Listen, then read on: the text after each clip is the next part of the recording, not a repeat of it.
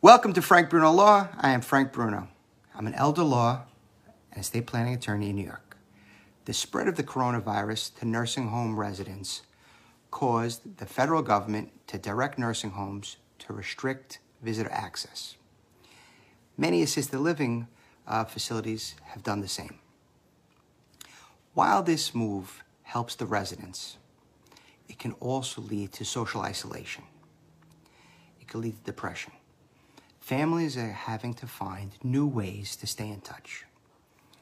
Nursing homes have been hit hard by the coronavirus. It started with the Life Care Center in Kirkland, Washington, near Seattle.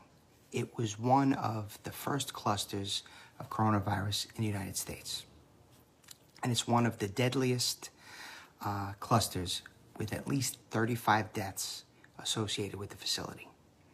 In response, the Centers for Medicare and Medicaid Services enacted strict guidance to all nursing homes. They restricted all visitors except for compassionate care in end-of-life situations. They restricted all volunteers and non-essential personnel, and they canceled all group activities and communal dining. A lot of the residents have to eat within their own rooms. While these actions are necessary to prevent the spread of the virus, they can leave families worried and upset, and residents are left feeling isolated and confused. Families are taking various approaches to keep in contact with their loved ones, many of whom who don't fully understand why their family is no longer visiting. Nursing homes are also helping to facilitate contact. Some options for keeping in touch include phone calls. They're always an option. Window visits, right? Some families can visit their loved one's window. They can use this to have really, in effect, in-person visits. You can hold up signs, blow kisses, wave, talking on the cell phone or typing messages, FaceTime and Skype.